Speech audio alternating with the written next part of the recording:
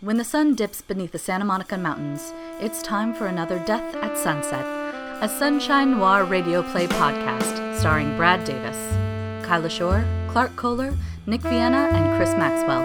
Music by Zach Pfeiffer, written by Chris Maxwell and Brad Davis, recorded, edited, and directed by Chris Maxwell.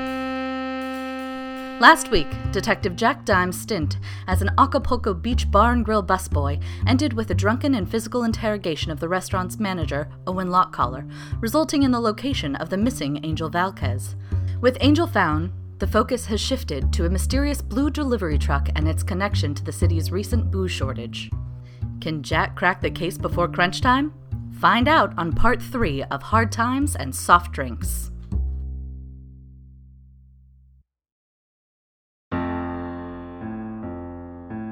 It had to be 12 or 1 in the afternoon. Los Angeles was dry, parched, and was starting to shake with sobriety. Maybe it was an earthquake. Maybe it was just me. We both had plenty of faults. But for about 45 minutes now, I had remained perfectly still. I had made my way to the old warehouse off Angel's Tip.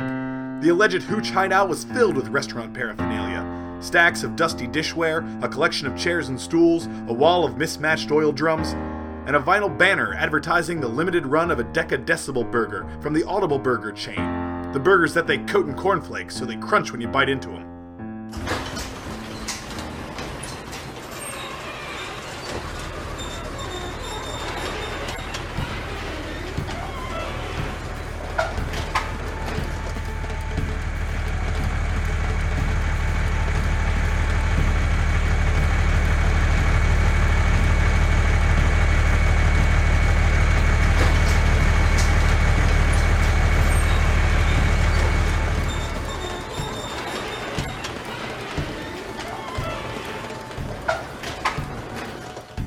The warehouse population had suddenly doubled.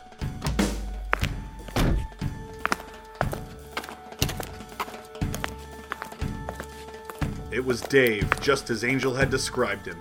Big guy, delivery truck, here. I dove down behind a large tin sign that read Squeaky Wheels and tried not to move, or breathe, or let my empty stomach growl like an attack dog at the thought of one of those Decadecibel cheeseburgers.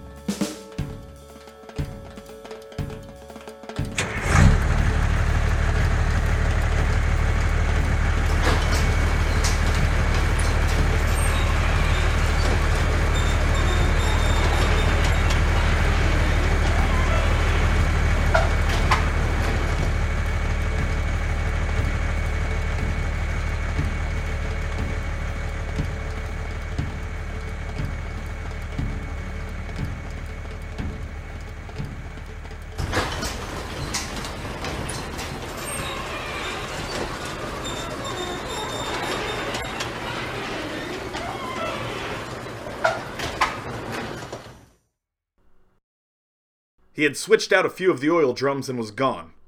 I walked over to the eclectic collection of barrels and found that they were all full. I pried the cap off one marked property of Acapulco Beach. I was hit pretty hard with the familiar stench of cheap tequila. Another barrel branded Cheesecake Factory was filled with vanilla vodka. Another for our aforementioned Squeaky Wheels, only this time it wasn't the scent of a corresponding cocktail, but dark, thick kitchen grease. Smart. Dave was shuffling booze around town, mixing in old drums of grease to keep appearances up. The labels were from bars on restaurants across the city. Bar Marmont, Mastro's, Magic Johnson's TGI Fridays. Jerry's. I I hoped for oil and was never so disappointed at seeing so much whiskey. Jesus, did Jerry play a part in all this? Or was it just a weird coincidence? A simple slip in the shuffle of barrels? Knowing both Jerry's morals and his luck, I figured Vegas odds were split. Like I needed an excuse to go anyway.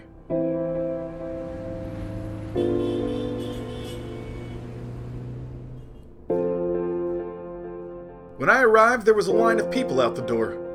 Not something you see at a dive bar during the late lunch hours, or something you see at Jerry's ever.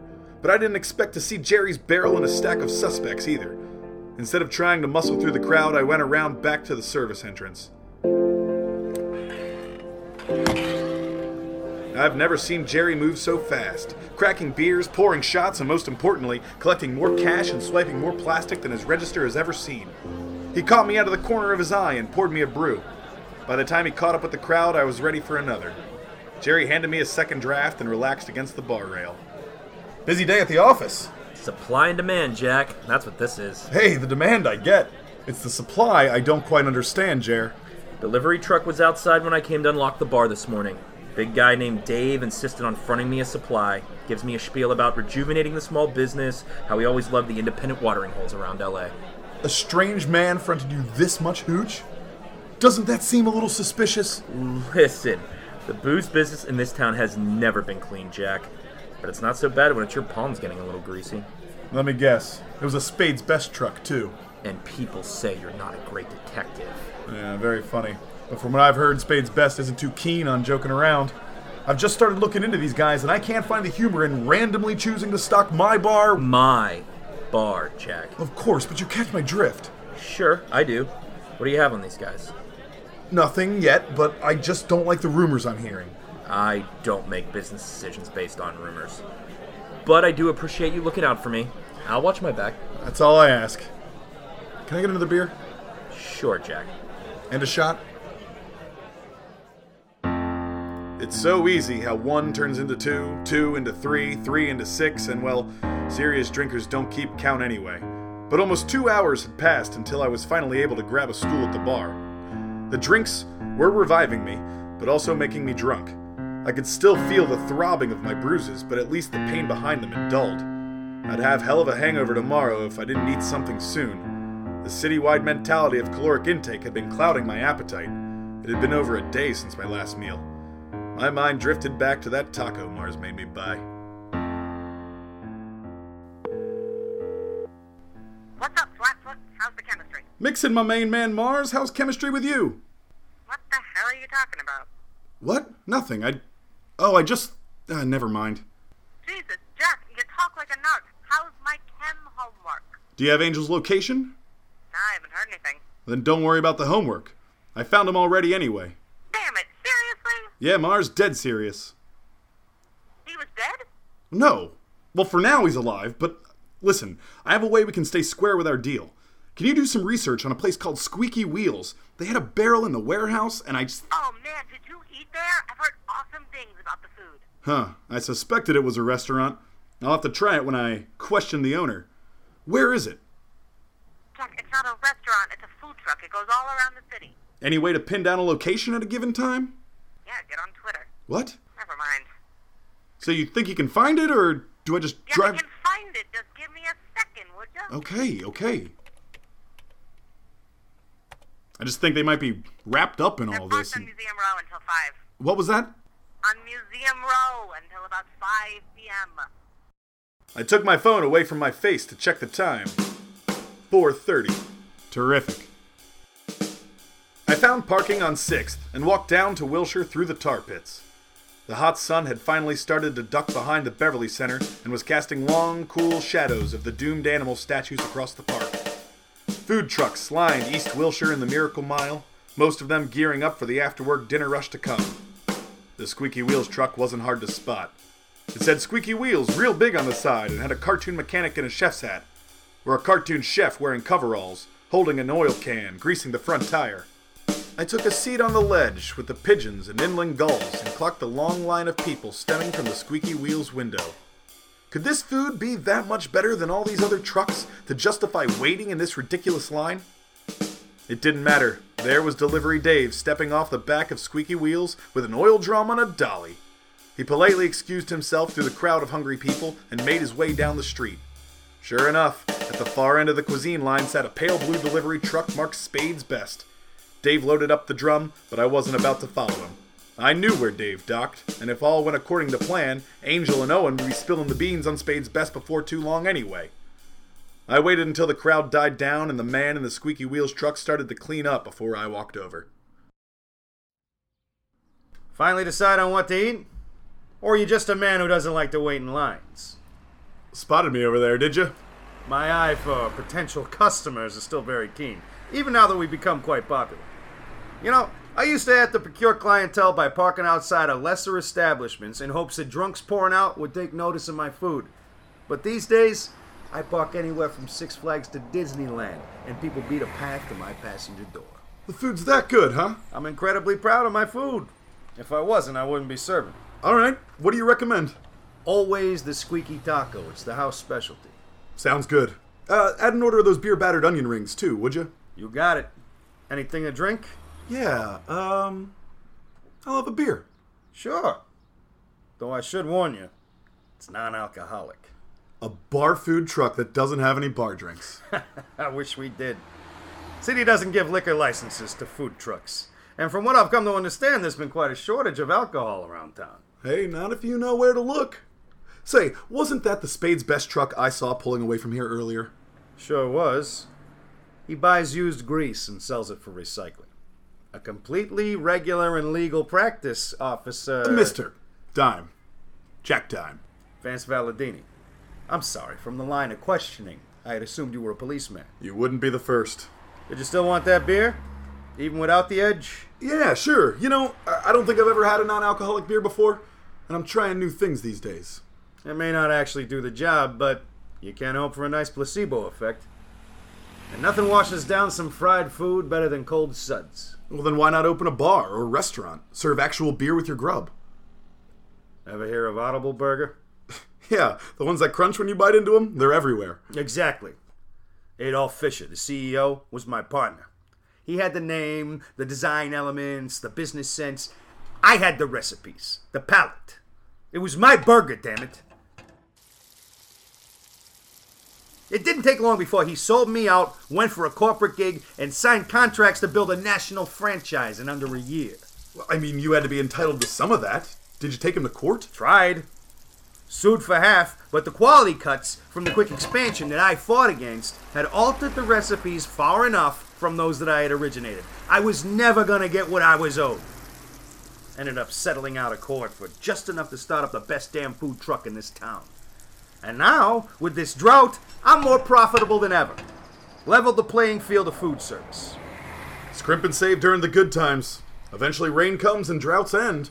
And vice versa, Vance. Come on, Jack. This is Los Angeles. It would be a desert if the wealthy didn't appreciate a green lawn. This drought could outlast us. I don't know. I hear plenty of bars are stocked as close as Bakersfield. Please, most people won't even go to the valley. You think they're going to drive all the way to Bakersfield for a drink? Of course not. Not where you can just follow the Spade's Best truck around town. I've heard the rumors, and I know what you're implying. Dave, the Spades driver, I've always known to be a smart man. He likes my food. But what he does is his own business, not mine. Here, one squeaky taco on the house. What makes it squeaky? It's my attempt at a clever motif, implying that everything is either completely or partially fried. It's a brisket hard taco topped with French fries, a house sauce, and pepper jack cheese. Wow. This is delicious. Thank you. You're telling me that with your resume and this recipe, you can't get enough people to invest in a restaurant? Successful investors joke about putting money into restaurants and bars. They're very risky and very expensive to run. You ever been rich, Mr. Dime? Can't say I've had the pleasure. It's no pleasure. It's not about the money. It's about the power money buys. People in power do not want competition. Well, let me throw a little power your way for the near beer, then. Nah, please. I told you. It's on the house. Or rather, mobile home. That's not necessary, but thank you. We're not rich men yet, you and I. Everybody deserves a free lunch every once in a while. There was no denying that taco was delicious. The sauce was complex and lit up my taste buds. That or maybe free food just always tastes better. Still, I had been driving all over the city and had very little to show for it. $250, a full stomach, and I was mostly sober. Maybe I was acting more like a cop these days.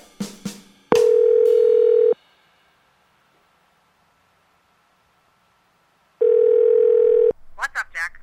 Mars, Google me any information you can on Adolf Fischer, owner of the Audible Burger franchise.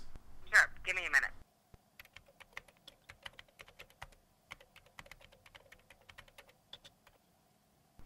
Yes, hello, Marcia. How are you today? I'm great, thanks. Sorry to do this, but I'm with Detective Dime of the Los Angeles Police. He's looking into the recent alcohol shortage around the city and would like to speak to Mr. Fisher as soon as possible. Uh-huh. Oh, we can absolutely make that work. Thank you so much. Can you be in West Hollywood in 15 minutes? Sure. Great, I got you a meeting with Fisher. For today? Yeah, in 15 minutes in West Hollywood, 8226 Beverly. Said he could squeeze you in after his last appointment of the day. In 15 minutes. You're following me, Jack? Yeah, I gotcha. Great, and he thinks you're LAPD, so just don't say anything to the contrary and you'll be fine. You know, I could have just called and scheduled an appointment on my own. Then why didn't you? Now get going before you're late. Traffic on Fairfax looks like garbage and I've got you 12 minutes out. How do you know where I am? Jesus, Jack, learn to use your cell phone. With Fairfax a mess, I doubled back and took Hauser into Martel up to Beverly. The building was only a few stories tall, white brick with well-groomed grounds. What Vance had said didn't make me especially suspicious of Mr. Fisher, just curious to know more. Maybe he didn't know anything about Angel, but he was certainly interested in talking hooch. And something told me Dave didn't work for himself. Mr. Fisher's office was filled with lounge areas, potted plants, glass partitions, and natural light. Fisher, a strapping man of about 50, was dressed as stereotypically Californian as his office was decorated. Flip-flops, shorts, and a comfortable collared linen shirt with the sleeves rolled up. Detective, hello. Did you find parking all right? All right enough. I found a meter a few blocks up. A land of drive-ins and drive-thrus, and nobody can find parking. My next office will have a parking garage, I assure you that. May I offer you water, coffee, LaCroix? I'm okay, thanks. Okay, but you should stay hydrated. It was another hot one. Thought it was supposed to cool off, but here we are, sizzling in the sunset. That's funny. This is actually the most comfortable I've been all day. The AC feels great. Oh, I'm sorry, I meant the greater we, like the city itself boiling out there, not you and I. At least, I should hope not. I paid a lot of money for a temperature-controlled environment. Anyway, it's been a long day. I have dinner reservations, and I'd love to get in a few cocktails before my guests arrive. So, you have some information as to where all my alcohol deliveries have been going? Now, Mr. Fisher, with all due respect, with one breath you're having cocktails, and the next you're asking where the booze is? Seems to me like you might already know. Detective, there isn't a crisis on Earth you can't buy your way out of. I know places that keep a bottle with my name on it behind their bar. Getting myself a drink is no problem. Getting 25 greater Los Angeles Audible locations stocked in a town parched and laden with depravity? That's where I was hoping you'd be helping out. The fact that you think I could possibly be a suspect tells me you're absolutely nowhere on this case. Whoa, easy. I'm working on it. I'm actually interested in your relationship with Vance Valladini. Talented chef, but an angry and spiteful little man. Is he the one doing this? Well, it clearly doesn't surprise you to hear that he could be behind such a large operation. He has been a thorn in my business since we separated.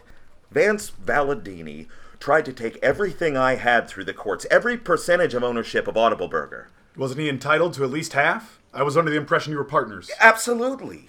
Only, look, he was against the $65 million deal that I had brokered with HFC to make us a national franchise, but he let it happen anyway. Let the money come in and then came to me and said he wanted out. Argued that he was never consulted, that he never wanted this corporate future for his restaurant. So he came after it all. Every penny. Would have closed the whole chain if he could. Why couldn't he? Didn't trust that selling a large share of our business to a restaurant firm would actually pay off. Thought we'd lose standards, that we'd lose respectability, which would lose customers. He had me draw up contracts, nearly absolving himself of any participation in the corporate expansion. And you were so sure that it would work. You ever hear the first million is the hardest? Sure I have. Well, Let's just say that if it comes as easy as someone offering you $65 million for a cheeseburger, you take it. That's the American dream. Yet the recipe belonged to Vance. Well, Henry Ford didn't invent the car. He found a way to make it extremely profitable. So Vance had a good burger patty. I can throw a rock in this town and find a good burger. I had the idea to coat the patty in crushed cornflakes to give them their crunch, and then that little twist is what made us stand out in a paradise of cheeseburgers. So you tell me what belongs to whom. So why the change in recipes right before the trial? It was incidental to the expansion. You have to cut costs of the individual locations when building in bulk like that. And thankfully, the lawyers found that it gave me a healthy edge when it came to the settlement. And you've had contact with Mr. Valladini since? Not directly, but I've kept tabs on that bastard, his little food truck. Heard rumors he was trying to pay off health inspectors to hassle my stores, and I'm pretty sure he's had spam bots load my Yelp pages with terrible reviews, but I have not spoken to him directly since before the lawsuit even started. Vance had made it sound like Adolf had taken him to the cleaners for cornflakes, only he had neglected to mention that it was $65 million cereal. I trusted Vance as far as I could throw him, but I doubted the scope of his resources. Adolf was the power player who could divert or delay a city's supply of moonshine, and he had just the ego to do so. But he worked for HFC, who owns Acapulco Beach, so why would Audible Burger be out of booze? And why would Jerry's be stocked? How does he fit into all of this? I'll have to ask that Dave guy the next time I see him. It was time to get Owen to Angel, to get Angel to Misty, to get Misty to pay me the rest of my money. Back to the west side. The freeways should be clear.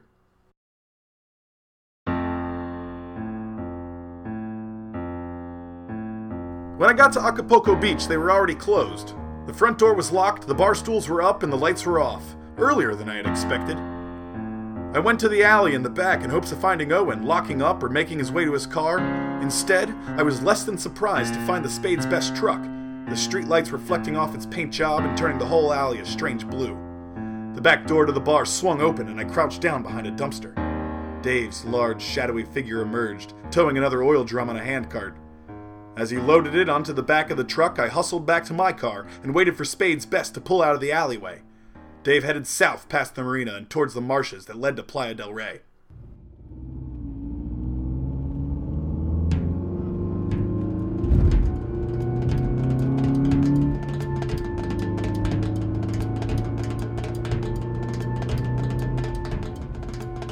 Along Culver Boulevard runs a dry cement basin to the ocean, originally designed to handle runoff but now repurposed for skateboarding and drug deals. The Spade's best truck pulled over where the streetlights were the fewest and farthest between. I drove on past but kept one eye on the truck in my rearview mirror. Sure enough, out came Dave, out came the barrel, over the chain link and into the basin. It was a few more minutes before I could turn around on the narrow road to Playa, and by the time I made my way back, Dave's truck was cutting across the marshes, up Jefferson.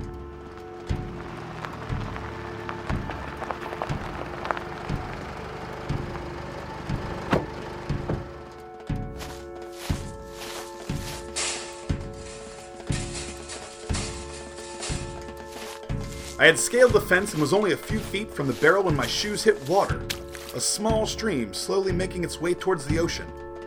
A minimal amount of detective work revealed the old barrel had recently received a small puncture hole, which was slowly gulping out tequila into the dry riverbed.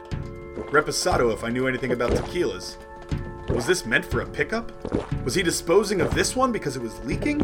Why was Dave dumping a barrel of booze in the middle of nowhere like a mafioso after a hit? Not wanting to waste good tequila or pour away important evidence, I tipped the drum over onto its side. The weight of its contents rushed towards the cap and popped it off. Along with gallons of tequila came Owen, hog-tied, beaten, and apparently drowned. Whatever he did, he didn't deserve this. I took comfort in believing that if you would have asked Owen how he'd want to go out, drowned in tequila was probably in his top 5. Reposado in peace, Owen. Now came the part I hated most. Time to call the cops. Thanks for joining us for this episode of Death at Sunset. For more information, visit deathatsunset.com or follow the show at Death at Sunset on Twitter. Please rate and review the show on Apple Podcasts and tell your friends and neighbors. I'm Carly Walsh saying, remember, no matter how bright the day, no matter how thick the traffic, we'll be back next week with another Death at Sunset.